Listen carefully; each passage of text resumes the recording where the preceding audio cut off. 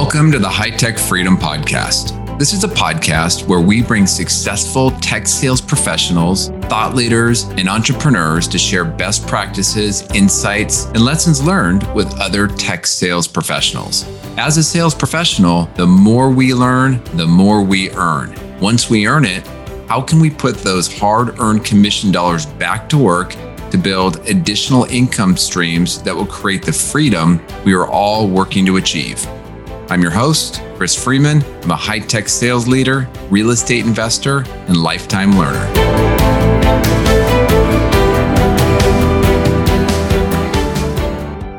Welcome back to the High Tech Freedom Sales Podcast. So today I want to talk about interviewing for your next sales role. I recently had a guest who is a recruiter on the show, so go back and check out episode 94 to hear my guest, Sally Williams. And during the interview, she mentioned a few things that really got me thinking about the interviewing process. And I thought it'd be good to highlight some of these on this episode.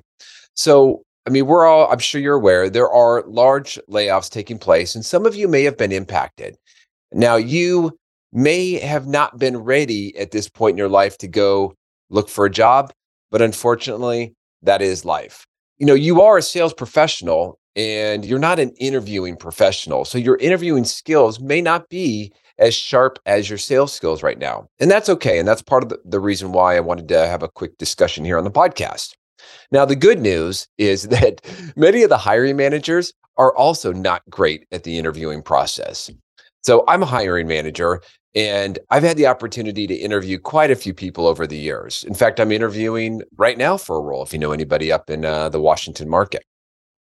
I did want to just share a few thoughts that were top of mind for me as I think about how I want to up-level my own recruiting process, hiring, and onboarding. But let's start with the recruiter. So Sally Williams in episode 94, she made a great point that the recruiter is your first screening interview. And this recruiter, this could be a third-party recruiter or an internal recruiter. And if you show up unprepared, maybe having that call with the recruiter while you're driving, not able to turn on your video, if the recruiter has their video on, or if your video's on and you're wearing street clothes, think about the message you're delivering. You may not even get introduced for the actual role or to interview with the company. That recruiter is the first screening interview. And ultimately, that recruiter is a partner in your hiring process. And if it's a third-party recruiter, definitely be open and communicate with them. They can be such a huge asset in the process of finding a job. All right, number two, and this is not, I'm not including everything in the interviewing process, just a few things that are top of mind that I think are really important. So number one, your recruiter is your first interview. Number two, the conversation recap. Every discussion you have, every interview that you do, you should be recapping with a follow-up email and do it within 24 hours. Now, I recommend summarizing what you heard, your understanding of what you heard and why it's important to the business or maybe to the hiring manager, and maybe recapping some of the challenges that come with the role. Now, if you have some thoughts about any of those points, which you probably covered during the interview, it would be good to include those thoughts in the recap. One of the challenges, put yourself on the other side of the table, one of the challenges of the hiring manager, at least for me, is that I'm trying to listen during the interview. And so as a result, I sometimes struggle taking great notes. They're a little bit cryptic when I go back and review them or reread them. When I get a well-summarized recap, it really helps with the context of my own cryptic notes. And by the way, if you don't send a good follow-up recap email after an interview, what do you think that says about what you'll do after a customer meeting? It's table stakes. So definitely do it. Number three, have your questions prepared.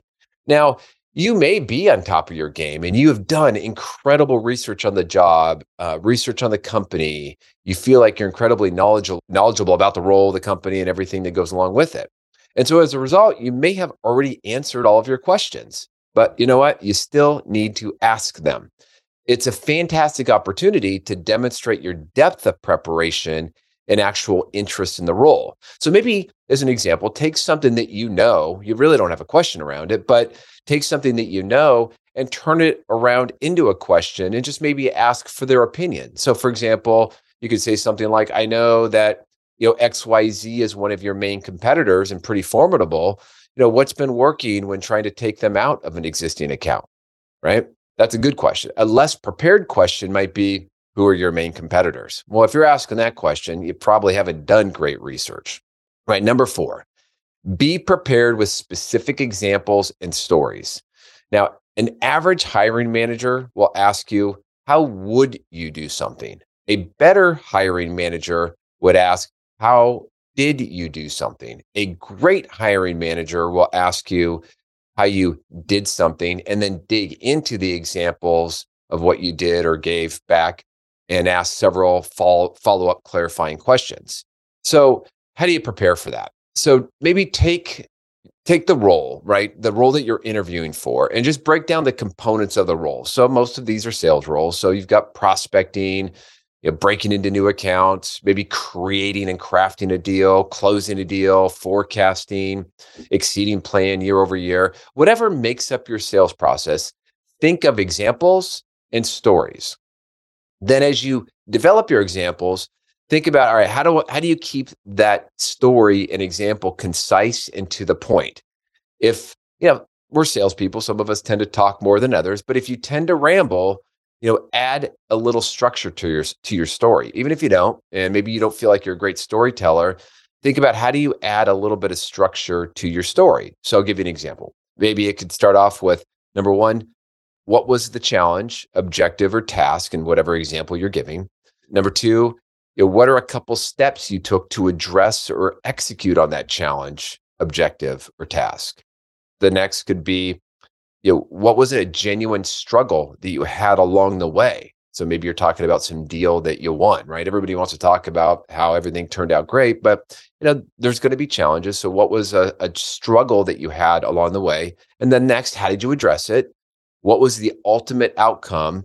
And then, by the way, what are some lessons learned that you can take from that story in that example that could play into how you would work in this new role that you're interviewing for? So be prepared with those stories and examples.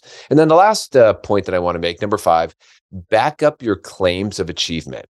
So go back to episode 97, where I talk about building your success binder. If you're going to claim some achievement, just be prepared to prove it. I learned this the hard way with a past hire many years ago. I trusted and did not verify. But when I did, after the fact, go back and kind of poke around a little bit, the supposed success just wasn't totally accurate from what they had shared during the whole interviewing and hiring process. So that's important. But more importantly, when you can back it up and you can prove it, you are demonstrating that you are a way more organized professional than the average candidate. So these are just a few tips that I've recently been thinking about. Interviewing for a job, it's an emotionally draining process that it's different for every company. So as long as you're focused on what you can control and you put in the preparation, you'll do great. So remember, it's incredibly important also to interview the company and the hiring manager.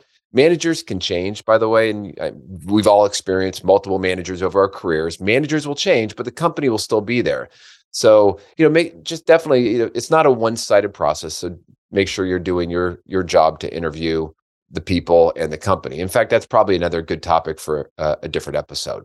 So question for you.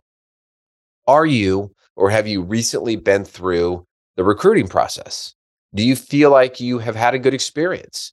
Maybe you are a hiring manager with a really incredibly strong interviewing process. I would love to hear from you. Please come on to the High Tech Freedom Sales Podcast. Share some of your thoughts.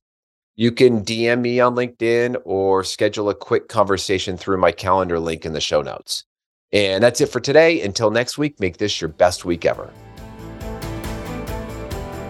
Thanks again for joining us today. To get more sales and real estate tips, you can subscribe to our newsletter at hightechfreedom.com. You can also join our private Facebook and LinkedIn group that is exclusively for sales professionals. If you found a nugget of good information in the podcast, please subscribe, give us a positive rating, and write a review. If there is a topic that you would like us to cover in the future, please send us a note through our website at hightechfreedom.com. Until next week, make this your best week ever.